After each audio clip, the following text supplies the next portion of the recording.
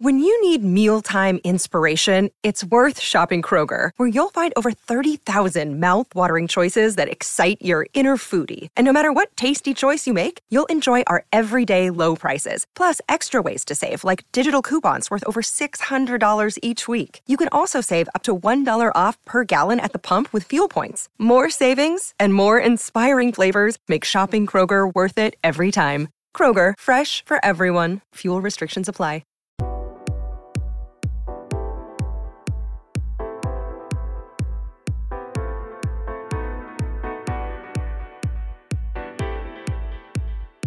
Hello guys, welcome to the next episode of the Challenger podcast.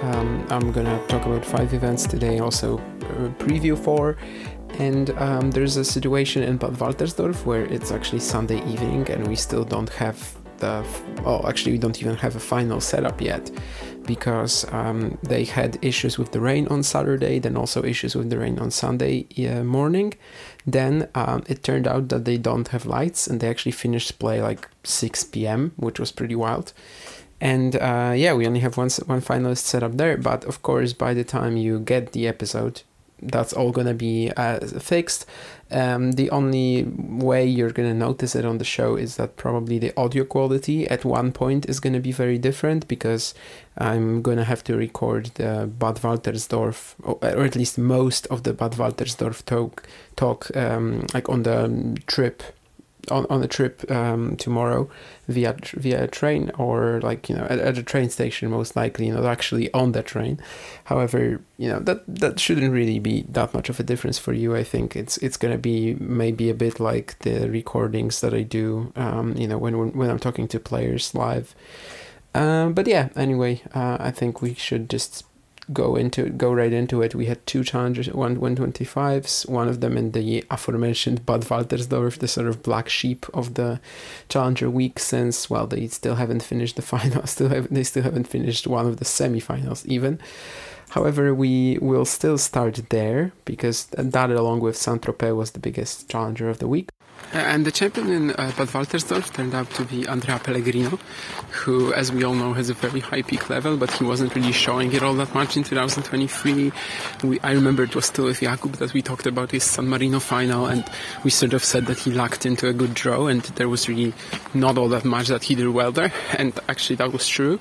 I think this one was much better, even if you just note down the names of his opponents, Rodionov, Passaro, Kowalik, Ramos, Vignolas, Denis Novak. I mean, that's insane, right? And in the final he actually wasn't playing all that well, at least until 1-6-0 for down. And yeah, he pulled off that crazy comeback when he suddenly realized that he can actually outlast Novak on the day, and that was actually precisely right. So from that point onwards he was much better tactically. And even though Novak fought back with some crashing some inside out forehands, it was still Pellegrino who emerged as the victor. This helps him a lot ranking-wise, because, as I said recently, he wasn't really picking all that much. And also, still, his ranking compared to what he can do, the talent that he has, it's really pretty ridiculous, I think. But anyway, that's Andrea Pellegrino for you right there, right? He peaks for 3 weeks a year. He is absolutely sublime to watch these 3 weeks a year. But these are only 3 weeks, so he cannot really break the top 100, at least not yet, not until he gets more consistency. But anyway, yeah, that was a phenomenal week, and even though he wasn't playing well in the final until 1-6-0 for down, he pulled it off, which is really impressive. And Denis Novak, the other finalist, I guess a player who also has a pretty weird year. He started well, right? He had that ankle injury in Vilnius, which really stopped him in his tracks. But he already has a challenger title this year in Montaburi. And Novak, honestly, he was peaking this week as well. No sets lost until the semis. The way he crashed Choinski. I remember he also crashed Choinski in Szczecin, but that was when Choinski was really tired, fatigued after his match against Seng. Here there was no such thing, and Novak just completely demolished him. But there was also that semi-final against Vitko Priva, where Novak went down 3-6, 3-5, saved 5 match points, managed to come back, won the third set actually on Monday, a bit earlier before his Pellegrino match, which I think played its part in how the final ended up. Because even when he was leading 6-1, 4-0, even then, Novak seemed a little gassed. And I think maybe that's something that Pellegrino spotted. I think it was also something that really told me, okay, this final might not be over yet, when Pellegrino got his first game on the board in the second set. And indeed, it wasn't over yet, so maybe a little unfortunate with the scheduling there for Denis Novak, but still a great round for him, 75 points at home as well. I don't think he's won one at home yet, right? He's won in Taipei, Bratislava, and this year Nonthaburi, so still hasn't won at home, but I think it was still a great round for Denis Novak. Also, he has fallen off quite a lot in the rankings, right? So this will help. I think both Novak and Pellegrino, like compared to their talent level, are very, very underranked at the moment. And Vitko Priva, somewhat unexpectedly, had actual winning chances, had actual chances to break the top 100 this week. I remember in Szczecin, when it was maybe the beginning of the event, I told a friend of mine that, well, Kopriva is getting so many points the last few weeks. I mean, he might break the top 100 in 2024. And he was like, really? And then in a few days, he was more receptive to the idea. And right now, Kopriva, if he won the title, he actually would have done it already. I think it's more likely to come in 2024 unless this great stretch continues. But, in the early days in 2024, he's not going to have that much to defend. So it really could be the best opportunity that the Czech will get. But anyway, in Bad Waltersdorf, he made the semifinals. He was actually once again doing pretty strong, I would say, for the most part. There were some signs of fatigue maybe against Andrea Piccione, then he beat Molleker in 3 sets. Actually, Molleker retired in the third, and Marvin Miller, so not the toughest of draws, but against Denis Novak, he was playing very well in the semis. I thought that Novak probably had a good chance to win there, but Vitko Priva went up, had 5 match points and missed them all. And most of them, honestly, weren't even great points from Novak, maybe outside of one. It was really Kopriva just giving them away, so very disappointing for him there. That semi-final had to be finished on Monday.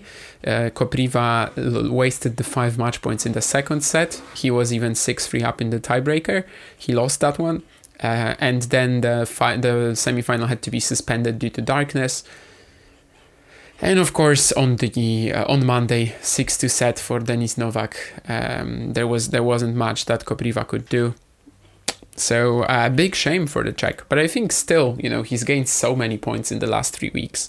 It's a career best ranking. It's definitely a good chance of breaking the top 100 next year, when he has a couple of semifinals around March, April, but then basically nothing to defend until July. So I think Kopriva will enjoy his chances in the early days of 2024, or even not early days, like generally the first half of it. I think, in fact, I'm going to make that prediction now. I think Vitko Priva breaks the top 100, maybe, let's say, until July 2024. I think he's going to do it. Yeah, and the other semi-finalists, so the only player that actually lost on Sunday was Albert Ramos Vignolas. As we've mentioned many times this year, I mean, his win-loss record for the year is absolutely awful. However, in recent weeks, he has been picking up his game. We also said a few times that this is when he actually has to depend on challengers a lot to save himself, especially if he wants to make the top 100 by year end.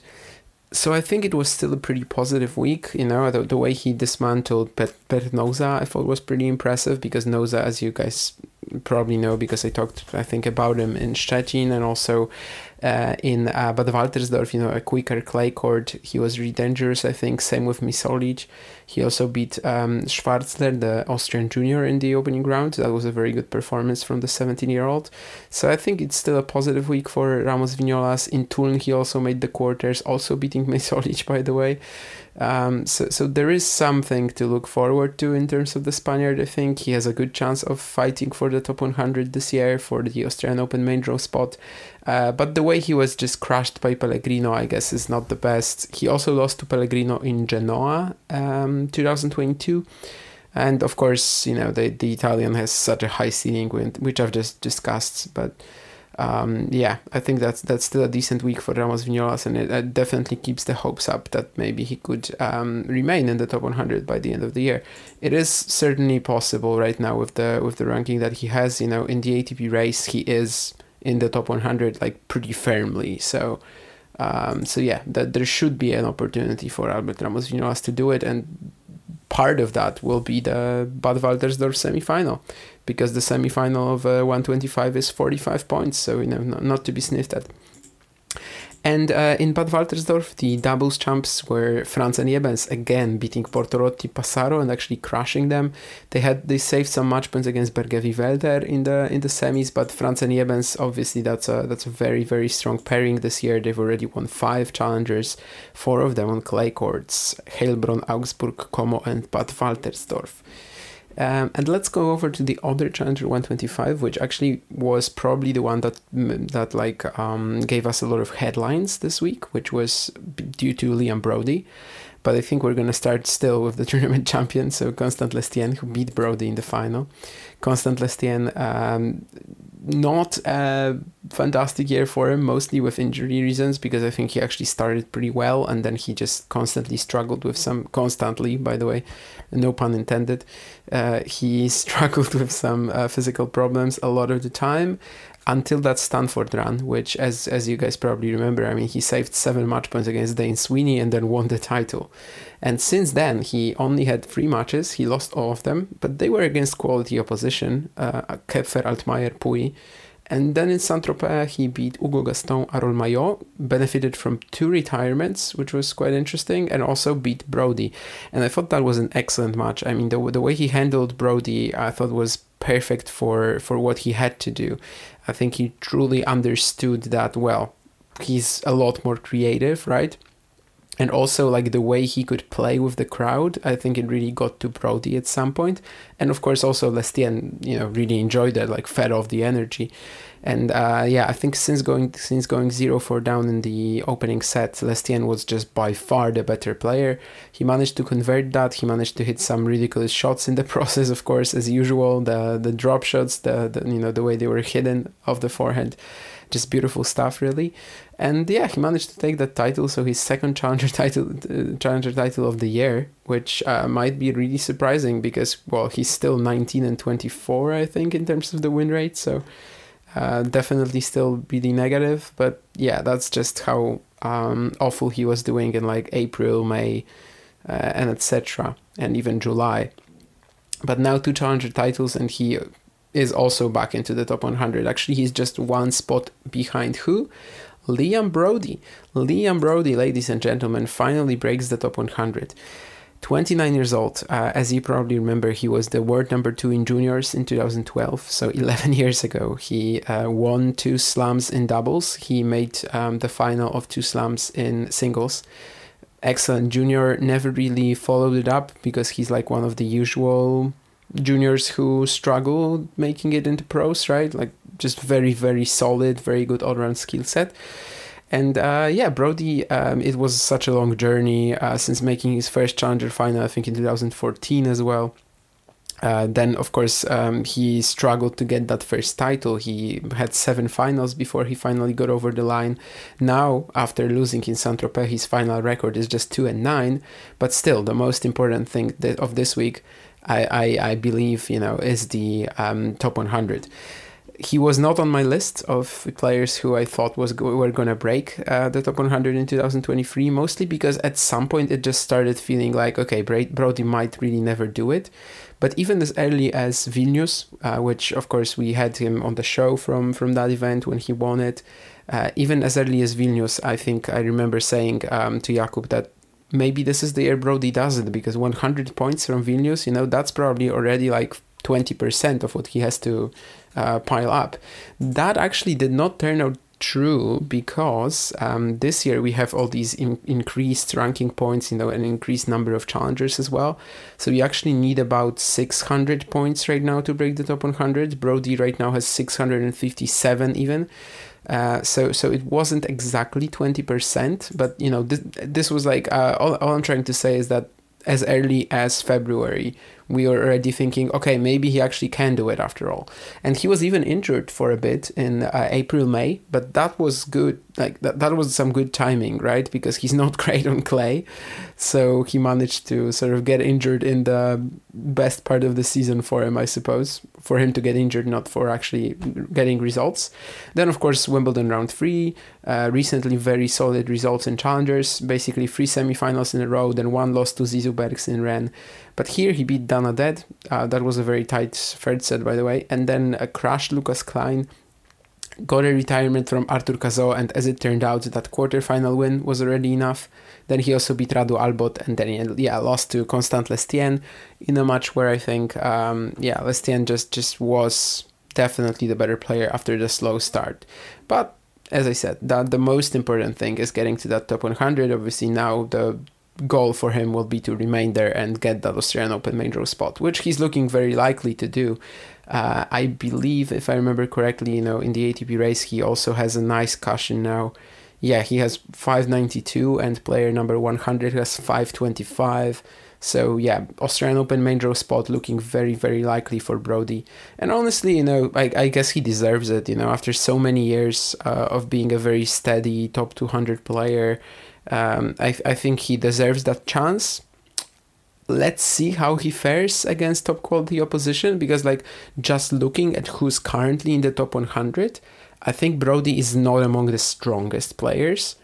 I think, maybe him, Hijikata. There are a few guys who I would pick out as Van Asch, maybe so far at least.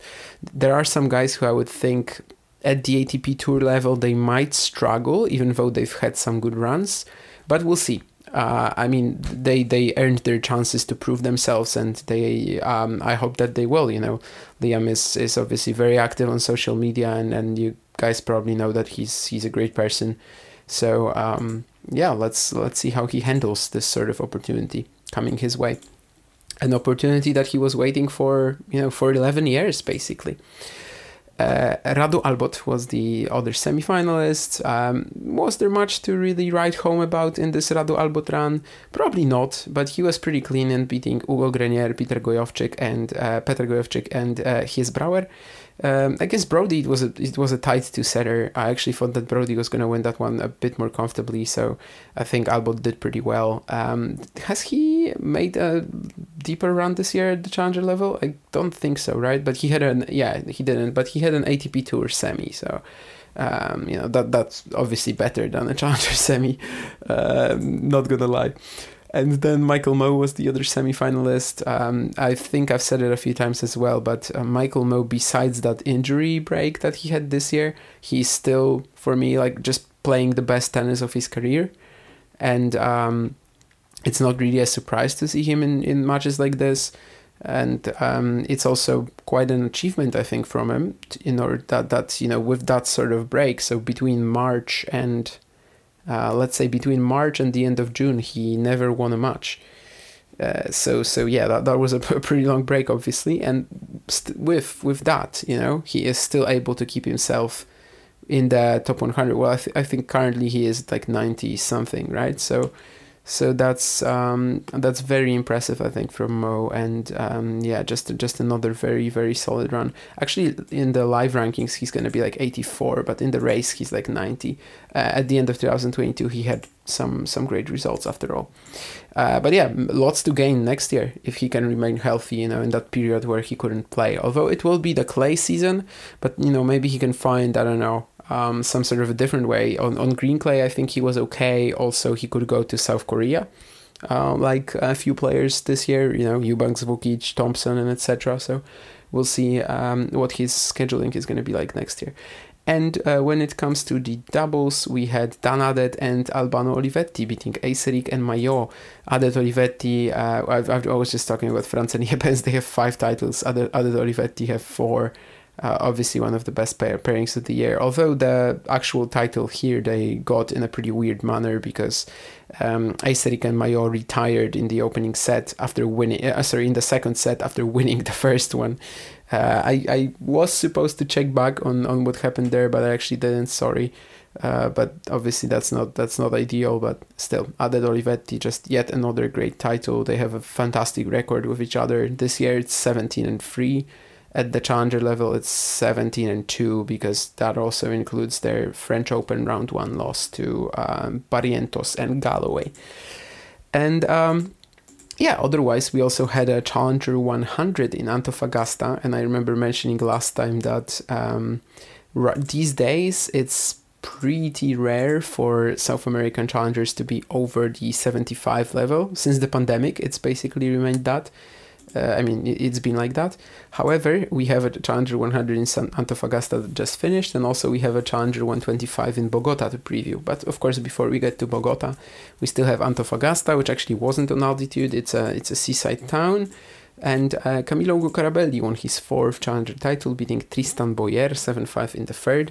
Lots to unpack here as well. Mostly as, Camilo Ugo Carabelli, most of the season, he has kind of struggled, got back to like around 200 in the rankings.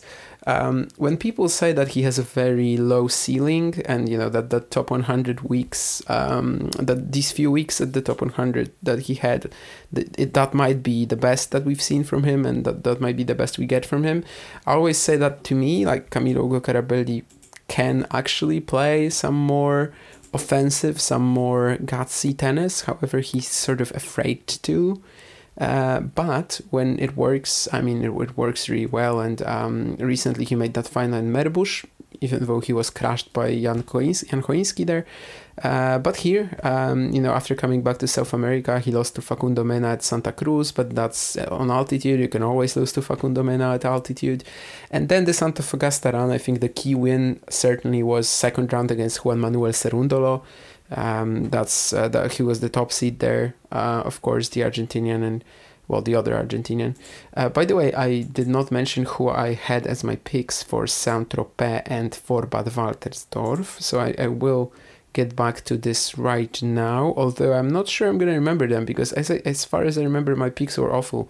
In Bad Waltersdorf, I had Jaume Munar, who lost to Vitaly Sachko in the opening round. And by the way, in Bad Waltersdorf, only one seed survived the opening round, and it was Ramos Vignolas. And in Saint-Tropez, I remember thinking about Cazaux, and then I went with whom instead of Cazaux? Oh, Hugo Humbert, who withdrew. So that's actually not my fault. But by the way, no, I did not get any points this week. And coming back to Ugo Carabelli, the win against Cerúndolo, that was fantastic. And also against Tristan Boyer in the final. I did not like his very passive attitude at first, but it actually worked. Like, he managed to grind down Boyer, especially as the American had some sort of a physical crisis. And then when he was like softened, that's when Ugo Carabelli struck. And I guess that's something he's really good at, pouncing when he sees the opportunity to do so. Very tight third set though, and Ugo Carabelli held on very well. I think there was like a pretty critical moment at maybe 4-5 or 3-4 on his serve, and he managed to survive 3-4. I think. I don't think it was close to match points. I think it was 3-4, and he managed to survive that. So kudos to him, and his 4th challenger title first this year. Tristan Boyer, by the way, I just realized that still in March he was unranked, which is pretty crazy. I think he finally got a point in Viña del Mar when he won a round in the qualifying. And of course, since then, he's had a tremendous rise. He's in the top 300 now. He had that, he was one of the heroes of the Roland Garros wildcard challenge, right? Barely losing to Patrick Gibson because he had no energy left for the final against Diaz Acosta in Savannah. And then a few months of not doing all that much. But of course, then Stanford, the semi-final, where he led Emilio Nava 6-2, 5-2, and actually lost it, but still had a great win over Mo in the meantime. And right now he comes to Antofagasta, and it turns out that his forehand is a very good clay weapon. He can actually like spread the court with it. He can play it very heavy when he wants to. Loved how that shot looked in Antofagasta this week. In the opening round, he saved 3 match points against Alejandro Tabilo, which was a very high quality win. Tabilo was probably the guy that the Chileans here were expecting a lot from. I don't know about Barrios Vera because he sort of lost his form, but Tabilo was probably the one. So I thought that was really huge for the American, to beat Tabilo there. And then he beat Gustavo Haide, Joao Lucas Reis da Silva, and Luciano Darteri as well. And of course lost to Ugo Carabelli in the final. Roman Andres Buruchaga was one of the semi-finalists. He beat Rodriguez Taverna, Mena, and Comesaña. And I guess the win against Comesaña deserves to be mentioned. His fellow Argentinian actually had some sort of physical issues. I mean, I think he was just fatigued, really. He barely survived his quarterfinal streak of making quarterfinals on the Challenger Tour. Barely survived as well. However, Buruchaga just definitely played great in that one, and then was just a little bit outplayed by Ugo Carabelli in the semis. But it's still huge for the 21-year-old because he was on a losing streak, and it was actually a pretty long losing streak. How many? Let me count. 7 before this event. And this was his fourth Challenger semi-final of the year. I do not believe he's played a final so far. Definitely not this year, right? But I don't think he's played a final last year either. I think last year he only had 1 or 2 semis. So, yeah.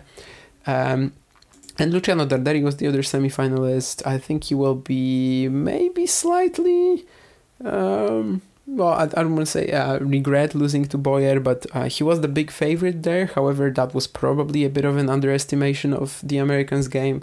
And Darteri also seemed to be struggling with something, at least at the end of set 1. But up until that point, he was very clean and in beating Soto, Ribeiro, and Lama. So also a positive week for Darteri for sure. And we all know that the last 2 months especially, have been very strong for him. And from missing US Open qualifying, which was a bit of a hit, and he lost that quarterfinal to Kopriva in Verona, which basically the winner of that would have made US Open qualifying. I think from that he really just put in some excellent work, and he will definitely be in Melbourne qualifying. So I think he turned that defeat, turned that sort of disappointment into something great and into a great patch of play. Let's see how he manages to keep that going. I don't think he's in Bogota, so probably gonna be back in Campinas or something. And also the doubles champions in Antofagasta, they were very usual, very strong pairing on the Challenger Tour as well.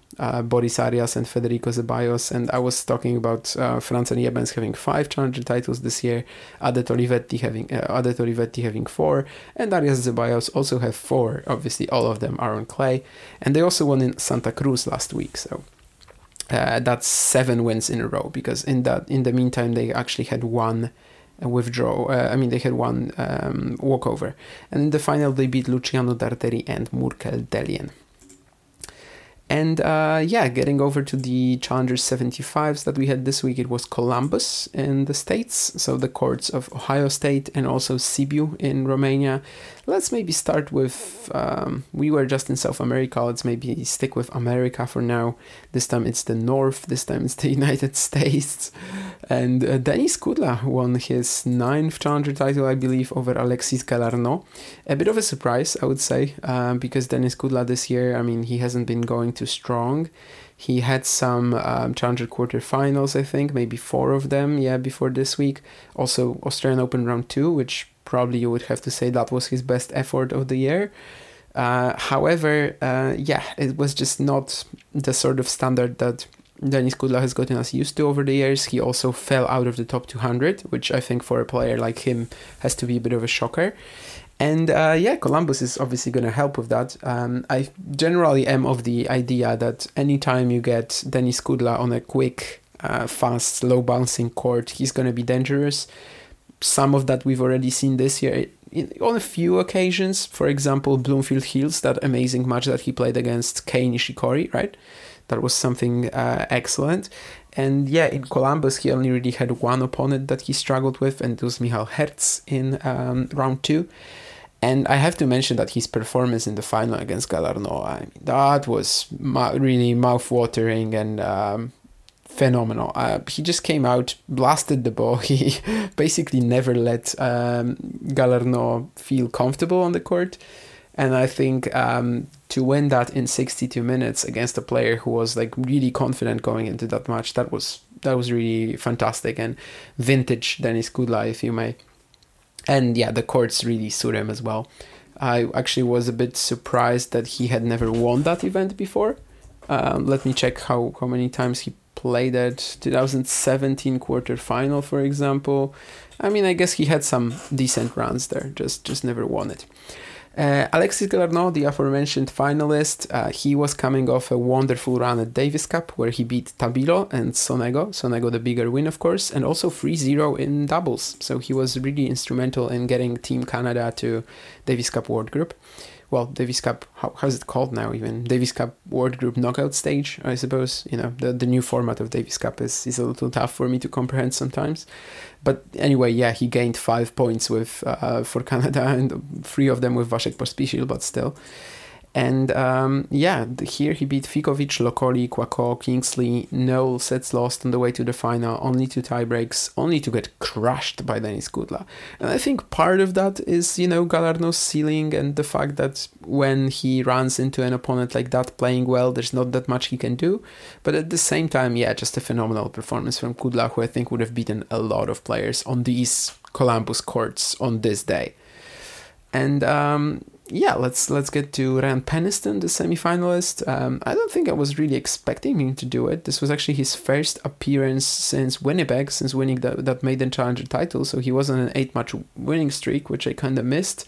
He benefited from a retirement of Bernie Tomic, then beat Tennis Sandgren and Vasek Pospisil, and lost to Kudla. So by the way, what a ridiculous sort of veteran run. All of these guys are over 30 years old, right? Kudla 31, yeah, Pospisil 33, Sandgren definitely is 32, and Tomic also definitely is, which might be sometimes shocking for you that Bernie Tomic is over 30, but yeah, it's been so long.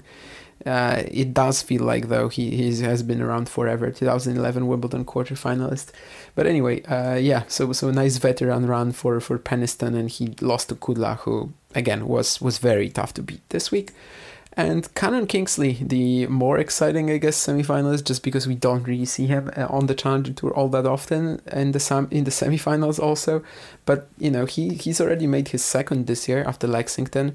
And Columbus is the event where he always did well, mostly as he is an Ohio State player and he knows these courts so well. And last year he also made the semis. So this is a repeat of his last year's result. And I thought Kingsley had a really fantastic run, beating Richard Trotter, another Ohio State player, and Christian Harrison. Then he lost to Galarneau, but it was a pretty good match. I think the combination again of the speed and also the bounce of the surface just suits him so well, and he can be super aggressive on these courts, which that's how he often gets the best wins. That he can pull off.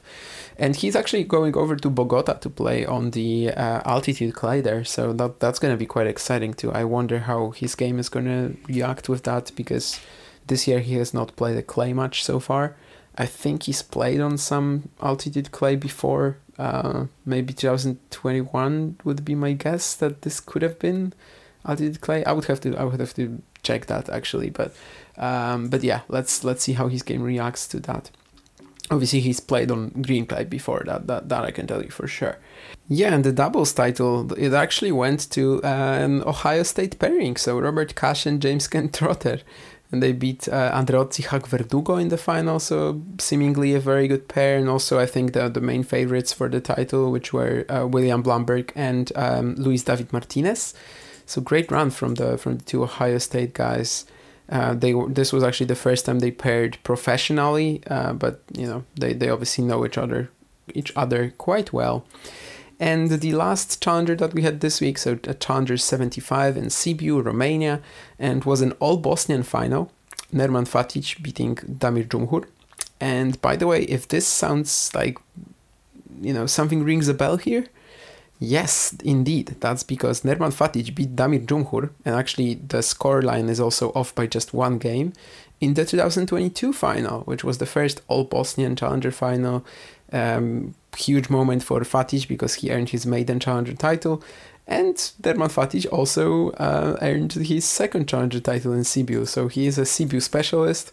I think, if we just look at it from a bit of a different angle, he's mostly a faster clay sort of specialist, so I think that's maybe more so right, rather than actually calling him a Sibiu specialist. However, it's a funny story that he's done this. Obviously, previously this year he's had 2 semifinals, Modena and San Marino. So again, faster clay courts. I think that's clear that this is what he's good at. He also saved 2 match points against Ricardo Bonadio in the second round, and one of them Bonadio missed a pass by a very, the narrowest of margins basically. The other he hit a +1 backhand just into the middle of the net. So a bit of a choke there from the Italian, I would say. And from that, Fatic was able to beat Ivan Gakov, Zsombor Piros and Damir Dzumhur. The final against Dzumhur, honestly, these guys don't bring the best out of each other. Last year's final was next to unwatchable, and this year's was not good either. Dzumhur had some thigh issue early on. He got treatment on that and was very competitive in the second set. It actually seemed like he's the better player, but then Fatic wins it. But still, the match just the rallies feel very, very off pace. A friend of mine who saw them in Prague, Fatic and Dzumhur, he said that they were very friendly with each other, and obviously they're both from Bosnia, so I think it's possible that maybe they just know each other so well that it doesn't really click. I know that it can be like this, when you're playing a friend of yours, or even worse when Ulises Blanche plays Daley Blanche in Poznan this year, right? It can be very tough to actually compete and play your best tennis against someone who is a big friend of yours. So maybe that's the situation with Fatic Dzumhur here. I don't know. Anyway, the final was not a great watch. And Damir Dzumhur, well, I guess I will also say that Fatic right now has a great chance of making Australian Open qualifying with this run, whereas not defending these points, that would have made it really tricky. He made his slam debut at the US Open this year. And Dzumhur is on a fantastic run, as we all know. Semi-final in Mallorca, title in Istanbul. Davis Cup, he lost to Yannick Handman very easily, but then Sibiu, runner-up. And over the course of the week, he got some great wins. Ionel, Ekargui, Travaglia and Cobolli, I think especially the 2 Italians, right? And then he just has this weird off-pace performance in the finals. It's not the first time that this happened to Dzumhur. And if it wasn't for that one against Klein in Istanbul, we would have said that, okay, so Dzumhur is now on a 7 or an 8? If he lost to Klein, then he would have been on an 8-match losing streak in Challenger finals. And also last year he had a couple of stinkers against Fatic and Maroshan. But yeah, he had that one against Klein, and he got the title. He got over that little hurdle that he had. So I can't really say that he does that in every final, but we've certainly seen a few finals from Dzumhur where he is really tense and just underperforms. And I think that was also one of them. One of the semi-finalists was Flavio Cobolli, and I think I said, because by the way, Cobolli was my pick for the title, right? And who was my pick for Columbus? Because again, I forgot to mention that. I think for Columbus, I might have gone for Enzo Quaco. And Enzo Quaco lost to Galarno in the quarters, so I guess that was a fine choice. I can't be overly angry about it, right? In Sibiu, I went with Flavio Cobolli. I thought that was probably my best pick of the previous week. And he beat Caruso, Lavagno, Ajdukovic, and lost to Dzumhur. And by the way, I remember mentioning that the fact that Cobolli still doesn't have a challenger final this year is a little weird, because he's just playing far too good for that. And I still agree with my statement from previous week, which is good. At least over the course of 7 days, I still agree with myself. I don't know if I'm going to agree with myself in a couple of months. But time is running out for Cobolli a little bit, because all the big clay events are basically gone, right? So we're going to see if that works out for the Italian, because I just think this year has been much better than his 2022 campaign, and it's a bit of a like dichotomy for me that that he doesn't have a challenger title still, but or a challenger final. But anyway, now he actually skips a week. He withdrew from Braga, but then he will play Lisbon or Malaga, so maybe these will be the opportunities that Koboli can take.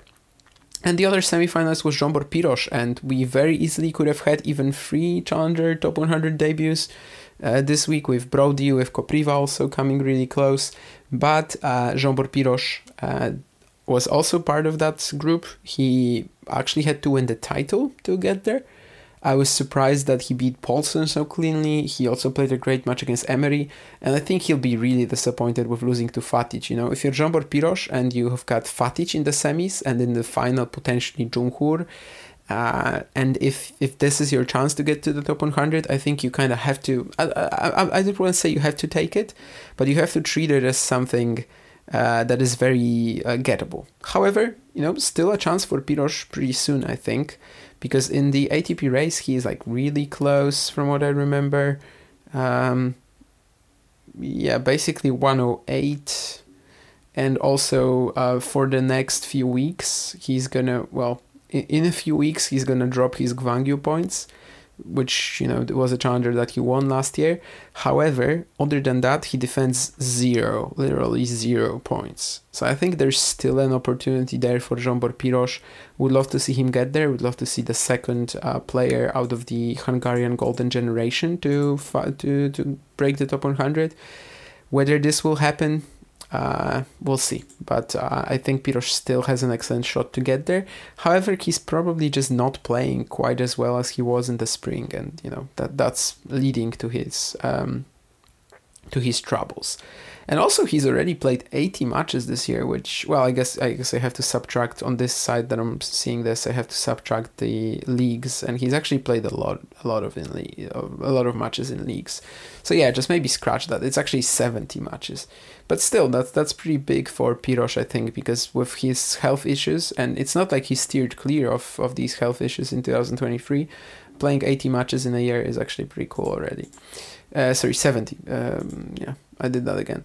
Anyway, also in the doubles, we had a very interesting storyline here, because Andrew Paulsen and Michał Wbęcki won the title over Piotr Matuszewski and Kai Wechnelt. And Andrew Paulsen is now on a 16-match win streak in challenger doubles, which is crazy. But that's how good he's been recently. You know, he's won Liberec and Prague with Petr Nouza, then Vitaly Saczko with Szczecin with Vitaly Saczko, and then Sibiu with Michał Wbęcki. So basically, whoever he plays with is just a doubles destroyer right now. And also in Sibiu, Paulsen and Wbęcki crushed the field. Even the more dangerous pairings, so pretty much, let's say Kalianda Punacha Sharan, you know, they are quite dangerous, and also Matuszewski Wechnelt for sure.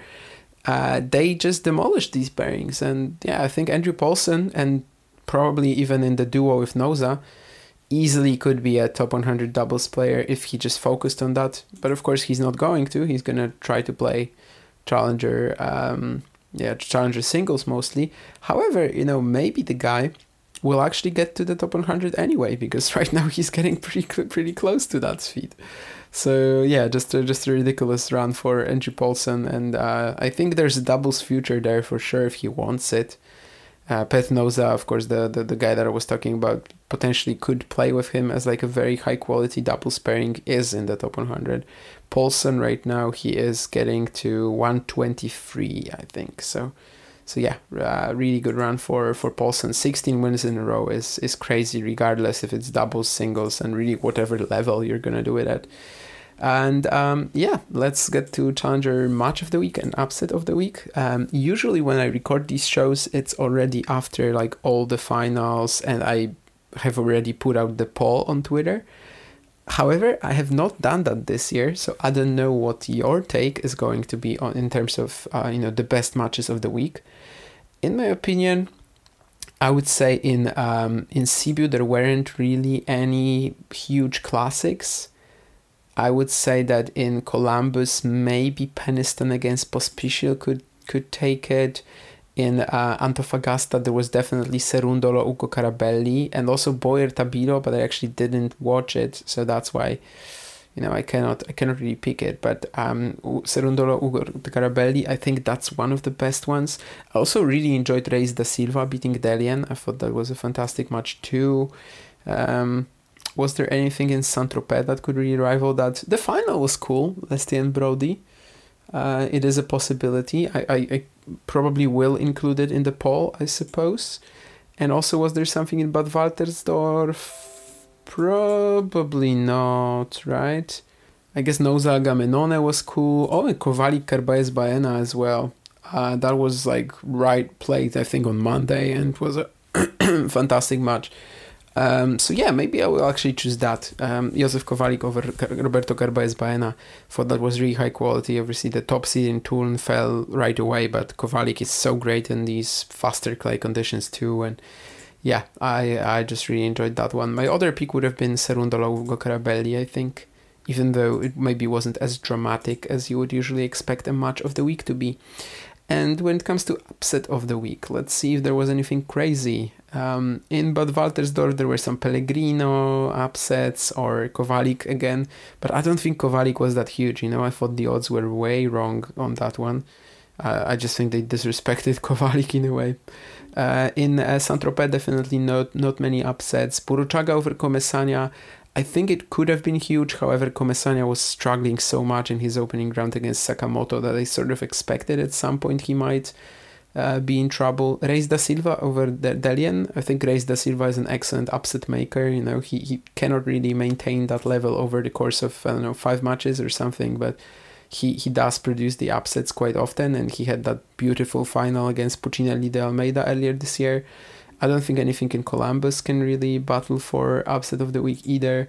And when it comes to Sibiu, yeah, not a great week for upsets, I suppose. I don't see any massive scores in terms of the bookies' odds.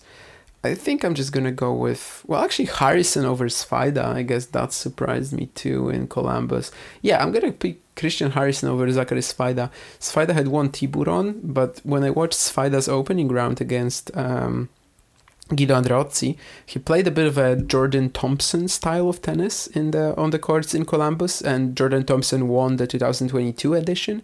And I thought that Svajda was probably going to find himself really, really well in this tournament. He just played sort of, slice grinding play style, a couple of stunning lobs. He was also serving quite well, surprisingly. And yeah, I thought he was going to go much, much deeper in this event after seeing that match against Andreozzi. So yeah, I'm going to pick Christian Harrison over Zachary Svajda. It's not exactly a huge upset, but that we didn't really get that many this week simply. And yeah, let's go over to the 4 events that will be happening this week, next week. I mean, you're listening to this on Monday, Tuesday, so this week. And there are 2 Challenger 125s again. One of them is in Bogota, and the other one is in Orléans. Orléans? Yeah, Orléans, I guess is fine, right? It's not Orleans, definitely not. I think it's Orléans. And anyway, let's maybe start with Bogota, which is honestly one of the weakest Challenger 125s I've seen. This is such a massive opportunity for anyone involved. I think a lot of players just decided to skip it because of the altitude. And while I get that, I think really to an extent, there are points lying on the floor there if you get a good draw.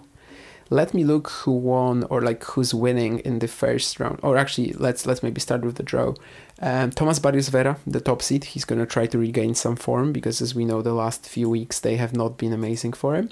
And he's playing a wildcard from Colombia. Here's Alejandro Hoyos, so that could be a good chance. And also in that section, there's loads of qualifiers. Renzo Olivo, the 8th seed, playing Nicolas Mejia. That's a high quality altitude round 1.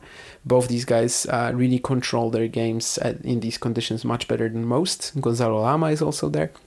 Thiago Agustin Tirante, I wonder if he can win this. He's the 4th seed playing a qualifier and has a potentially tricky second round with Durasovic or Reis da Silva. But then in the bottom, it kind of opens up of this quarter. Murkel Delian, Adrià Sorano Barrera, Orlando Luz, Nick Hart.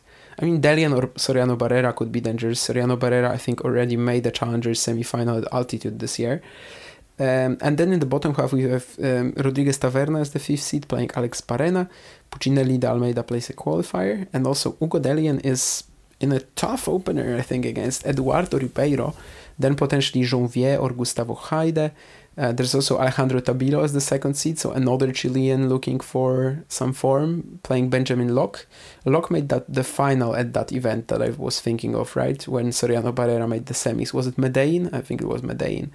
They should have one of them, Locke or Tabilo. They could have a second round that's pretty easy against a qualifier or Johan Alexander Rodriguez, Colombian wildcard. And also there's this section with Fikovic, fantastic altitude clay player, against Elmar Ejupovic, so that could be pretty tricky right away. And also Kenan Kingsley is there, and he's playing Jordas Sanchez. I think given the conditions, I would say Kingsley is probably the favorite, but again, yeah, let's see how he adapts to the altitude clay. So what I'm thinking of here, let's as I said, let's look at the qualifiers first. We have the first round done already. Is there anyone really? I mean, Ignacio Buse, I don't think he's particularly good at altitude. Facundo Mena lost to Arclan Huertas del Pino, which really surprised me. Clear Junior, Blaise Bicknell. Oh, Blaise Bicknell could be really dangerous, I think, if he qualifies and if he plays someone here. We've seen Bicknell very recently, right? Had a good run in, Lima, which I don't think was that fast. Not like Bogota, but still. He has done it in South America before, clearly. And I think tomorrow he is playing Kiran Palpanu, so I would assume that it's a pretty decent draw as well. But yeah, generally the qualifying isn't that strong. So let's see, who are the best altitude clay players here? Barrios Vera was really good at the beginning of the year, like in the April sort of altitude swing, right? But I don't want to pick him now just because he's so low on confidence and just had an awful showing last week. Who was it that he lost 2 games to? I should remember that. I watched that match. Was it... it was a Brazilian. Was it... No, it wasn't Puccinelli de Almeida. It was Boscardin Dias. Yeah. So, I'm not going to pick him after that. Mejia Olivo, again, that's pretty tough. Tirante, I think, is a real chance here. He loves altitude. Juan Ambato... obviously had some nice opportunities at slams recently with the French Open second round. He's won Ambato, he's won Morelos, right? That was on hard courts, but that's still altitude. He made the final in Mexico City. So I think Tirante has a great chance here. I don't like his second round against Durasovic, Reis da Silva, quarter against Delian, or Murkel, Delian or Soriano Barrera. That's not easy either. However, yeah, I think that's what I'm going to go for. Hugo Delian, I don't think he's that good at altitude. And also Fikovic could be a play, but then Ejupovic in the first round, Kingsley in the second, Tabilo, for example, in the third, or even Ben Locke, that's not that easy. And yeah, I think it's a pretty clear Thiago Agustin Tirante pick for me. It's not the easiest draw, but he is really strong at altitude. He just doesn't have to care about that backhand at all. Has a massive rocket forehand and a great serve, especially in these conditions. So yeah, I really like Tirante here as a pick. And then the other Challenger 125, we're going back to Europe, and the contrast between this and Bogota is just insane. And honestly, the Orléans field is just fantastic. The amount of class first rounds that we get, and also the players that are in the qualifying, it is really astonishing. So let's start with just saying that the first match that we have in the draw is Richard Gasquet against Pierre Gerber, but then in that very same section, there's Denis Novak against Jakub Mensik. What the hell? Gabriel Diallo against Julius Pieri. Both of these guys could easily meet in like a challenger indoor final. Then Marc-Andrea Hüsler in the second round. In the second round is the other seed in this quarter. So that's an insane quarter right away. Then at the bottom of the first half, of the top half, you have Thomas Mahacz playing Maxime Cressy. From what I remember, this was maybe an Australian Open second round last year. There's also Lestien de Jong in that section, Bonzi Escoffier, Jacques Per. That's just absurd, right? Jack Draper plays Radu Albot. That's already a very tough draw, I think, for the Brits, although you would think that he should be beating Albot at this point. Dino Prizmic plays Hugo Gaston, so that's another ridiculous thing. There's also a lot of qualifiers in that third quarter with his Brouwer. And David Goffin can play, for example, Otto Virtanen in the second round if they both get through their qualifiers. And at the bottom, you have Luca Van Asch with a wildcard playing Alex Molchan, and one of them has to face Nardi or Grenier. Did that not happen? No, Nardi Guinard was a first round of a challenger a couple of weeks back. So yeah, this draw is just absurd. And also in the qualifying, we've got guys like Mattia Bellucci, Elias Ymer, Joris Delors, who by the way retired today. Mattia Bellucci saved 3 match points, so almost lost to Vincent Ruggeri. And yeah, guys like that are playing qualifying here. So clearly this is insanely strong. I think the players that I mentioned, Ymer, Bellucci, they are probably the most dangerous of the qualifiers. Also Lamazine or Gombos, one of these guys. If Gombos gets some form back, and Lamazine has had a very good year, excited to see if he does something here. But anyway, when I'm thinking of the favorites here, I mean, so many guys. I recently said that Mahac was not gonna finish 2023 without a challenger title. I still would back that claim. So even after like 2 or 3 weeks, I still am able to back my own claims. However, he's playing Cressy in the opening round, so I'm not too convinced about that anymore. I mean, I'm not too convinced about him potentially having a chance here, or let's say that. Ben Bonzi playing Antoine Escoffier. If he's healthy, I think he should make the quarters here. However, yeah, it's going to be a very tough semi then potentially. That section with Gasquet, Novak, Menchik, Diao, Zepieri, Hüsler, yeah, I'm not touching that. So I think for me, it could be just Jack Draper. If he's healthy, he can easily win this event. I like his section, lots of qualifiers, Brouwer, Prizmic, Gaston, Albot. Everyone has a tough draw here, right? So even though Albot is not the ideal first round opponent for Jack Draper, I think I'm just going with the Brit. Let's back Jack Draper to win this event. And most recently, we had Jack Draper in a challenger in Winnipeg, right? Where he lost to Cazot in the quarters, but then he actually hasn't played a challenger since the US Open. But, he was fine at the US Open physically. He beat Kokinakis at Davis Cup. So yeah, I like his chances here. I think he might win a challenger very soon as well. I don't know if this one, because, well, it's so strong, but one of the most stacked Challenger 125s of the year against one of the least stacked Challenger 125s of the year in Bogota. Anyway, we also have 2 Challenger 75s, one in Braga, one in Charleston. Which one are we talking about first? Let's maybe start with Braga. We were just in Europe, and the top seed there is Zsombor Piros, still trying to play on clay, still trying to secure that top 100. Mate Valkus could be his second round opponent, so it could be an exciting all-Hungarian clash. However, Francesco Passaro will try to stop it, and Kilian Feldbausch on Piros' side. I think Feldbausch on clay. Piros should win it, but I think the prospect of making the top 100 is making him kinda nervous. Tito Androguet was on a sick run, right, until the US Open. I'm not sure we've seen him since, but he's playing Enrique Rocha here, so it's not the worst draw, definitely not, even though Rocha qualified for the ATP 250 in Estoril this year. And also, did he qualify or did he win one round? Let me actually refresh my memory, but I think he qualified, right? And so maybe Rocha is going to be different. It's going to be difficult. Oh, actually, Droguet has played since the US Open, and he lost to Puyi in Rennes, but still, he is on a pretty sick run, so he will be dangerous here. But then he can play Agamenone or Maestrelli in the second round. I think the fact that there's just one European clay event this week is actually making the Braga draw, despite being a 75, really, really strong. Choinski plays Ajdukovic in the first round. I'm so excited for that one. Blancano against Kolář, another seed in that second quarter is Kolář. There's also Giannessi playing Elias. Wasn't that an OA Rush final maybe like a year or two ago? Actually, yeah, last year. Elias Giannessi, that was an OA Rush final. And then Travaglia is also there. Matteo Gigante, the 8th seed, plays Eduardo Lavagno. Hassan Fatic, the last week's champion. There's also a cracker first round. I think one of the most aesthetically pleasing matches you could get at a clay challenger between Bonadio and Yamas Ruiz. And Timofey Skatov is the second seed. And by the way, Timofey Skatov, I believe, was the runner-up last year, right? Losing to...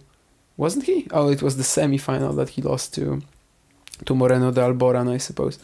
And he can play Joao Sousa though in the second round, so that's going to be pretty tough. It wasn't the final, it was the semi-final that Skatov made in Braga last year, but needless to say, he had a very strong finish to the 2022 season, so he will need to make up on that very, very quickly. And Ivan Gakov is the 5th seed also in this section. He can play a qualifier and then a qualifier, or Gerard Campagna-Lee. As you guys know, Campagna-Lee will be looking out for him because, it looks like he might be one of the most interesting players that we've seen sort of blossom because of the Junior Accelerator program so far. In terms of the qualifying, do we have anyone who's going to be of note here? The top seed Guinard lost to Sanchez Jover today. Oleksiy Krutik, maybe, if he gets some form back. Timo Stoder, maybe. But generally speaking, probably a qualifier is not winning this. And who am I going for here? I mean, Skatov is always a possibility, but Joao Sousa in the second round with Sousa's improved, most improved form of late and also more motivation. I don't really like that. But that bottom half has a lot of qualifiers there, so it kind of makes me want to go for someone in that section. Bonadio, Llamas, Ruiz. I could pick either of these guys realistically to win the Challenger. However, they are playing each other in the first round. Bonadio has just lost to Fatic, and he could play them in the second round too. Because from the top half, I think the first quarter is just too strong. Droguet, Agamenone, Maestrelli, Valkus, Pirosh, Passaro. No, I don't want to go into that. Choinski or Ajdukovic, I'm not picking that either. So I think I'm just going to go with Llamas Ruiz. I think there's a big chance that he loses to Bonadio in the first round, but if he doesn't, he should be very dangerous here. And by the way, wasn't Pablo Llamas Ruiz also one of the better performers of Praga last year? Exactly. He lost in the quarters to Puccinelli de Almeida. What was the win that he got earlier? Dominguez, it was the impressive one. And no, that wasn't that impressive, right? I guess it must have been Dominguez. So I guess at the time, Llamas Ruiz beating Dominguez was a big, I don't want to say a shock, but it was a big thing back then. It was a big deal. However, right now it wouldn't be, but I remember being excited about Llamas Ruiz after that win. But anyway, I'm going to pick him here. I don't know if that's actually going to be right, but we'll see. And Charleston is the last event that we have, also a Challenger 75. Actually, this is the event that last year was not finished due to a hurricane, which was pretty crazy. I think they played half the second round, and the players got the points for the rounds they reached, but nothing more. Hopefully, no such thing this year. No catastrophes. And the top seed is Enzo Quaco again, just like in Columbus. He's playing Mili Policzak, the 2022 Wimbledon Boys Singles Champion. Should be a pretty good draw for Quaco, though. In the second round, he would play Tomic or a qualifier. There's also Skulkate Kudla again, because this was a quarterfinal from Columbus, and Kudla won it pretty easily. But one of them could face Mpechi Pericard in the second round, and that's exciting. Sandgren playing Crawford. I guess that's a good draw for Sandgren, although Crawford has a wildcard here. Lokoli Kruger. There's also a wildcard for Toby Alex Kodats, and he could play a qualifier and then a qualifier of Richard. Also Galarno against Ethan Quinn. Is that an exciting first round? I guess if Galarno is a bit wary, maybe. Hertz is also there. The third seed is Vasek Pospisil playing Brandon Holt. A couple of struggling players there, and I'm excited for this one between two of the more exciting younger guys, so Mark Layal and Abdallah Shelbach. I guess Layal is way more interesting, but still. Adam Walton, the 6th seed, speaking of interesting young talent, plays a qualifier, and then Aziz Dugasor qualifier. And also we had withdrawal here because Emilio Gomez used to be the 2nd seed, but he pulled out. There's going to be a qualifier or a lucky loser, I suppose, in this case, right? No, actually, no, because, it should be, right? What am I talking about? It will be a qualifier or a lucky loser playing Christian Harrison, and then one of these guys will probably face Gibson or Peniston. So let me look at the qualifying and the matches that we got there already today. yeah, so in the qualifying for Charleston, we still have some matches going on. For example, Rodena's playing pawn with. That's pretty cool. Michael Zheng is losing to Stefan Kozlov. That's quite disappointing with Kozlov's recent form. August Holmgren beat Braden Schnur. That was a pretty fun one. Darian King as well through Federico Agustin Gomez. Ernesto Escobedo. But as you can hear probably by the quality of the players that I'm mentioning, well, maybe Skander Mansouri can go on the run. I think they could have some sort of runs here. Will it be a qualifier winning? It wouldn't be the weirdest thing in the world. However, I'm probably gonna stick to what I know already. So the players in the main draw actually, and it's a tough draw to pick out of. And I think I feel like a stupid pick, and I feel like a bold youngster prediction here. And that's what I'm going to do. In fact, I'm going to choose Marc Layal. He's playing Shelby. I think he's the better prospect for now. And then potentially Holt or Pospisil. These guys have been struggling. Tough quarterfinal against Galarno. The more I talk about it, the more I sort of think that I shouldn't be picking him to win here. However, I kind of feel like, Layal should get a run sometime soon, because I've just been looking, at his most recent results, I suppose, and I'm like, he's doing okay, but I would hope for something more. I think there's been a few losses where I was like, okay, probably I would have expected, at least a closer battle, like against Radu Albot, or beating guys like Billy Harris at this point, or Justin Boulay in Granby.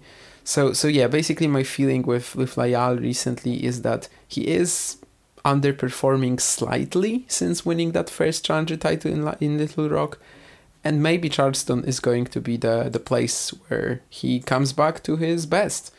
I'm not sure how fast his track of progress will be from here. Like I think he has a lot of potential, but whether he could be maybe on something like top 100 next year, that sounds like a bit too much probably. But if he got a few more big runs in challengers here, I would welcome the idea.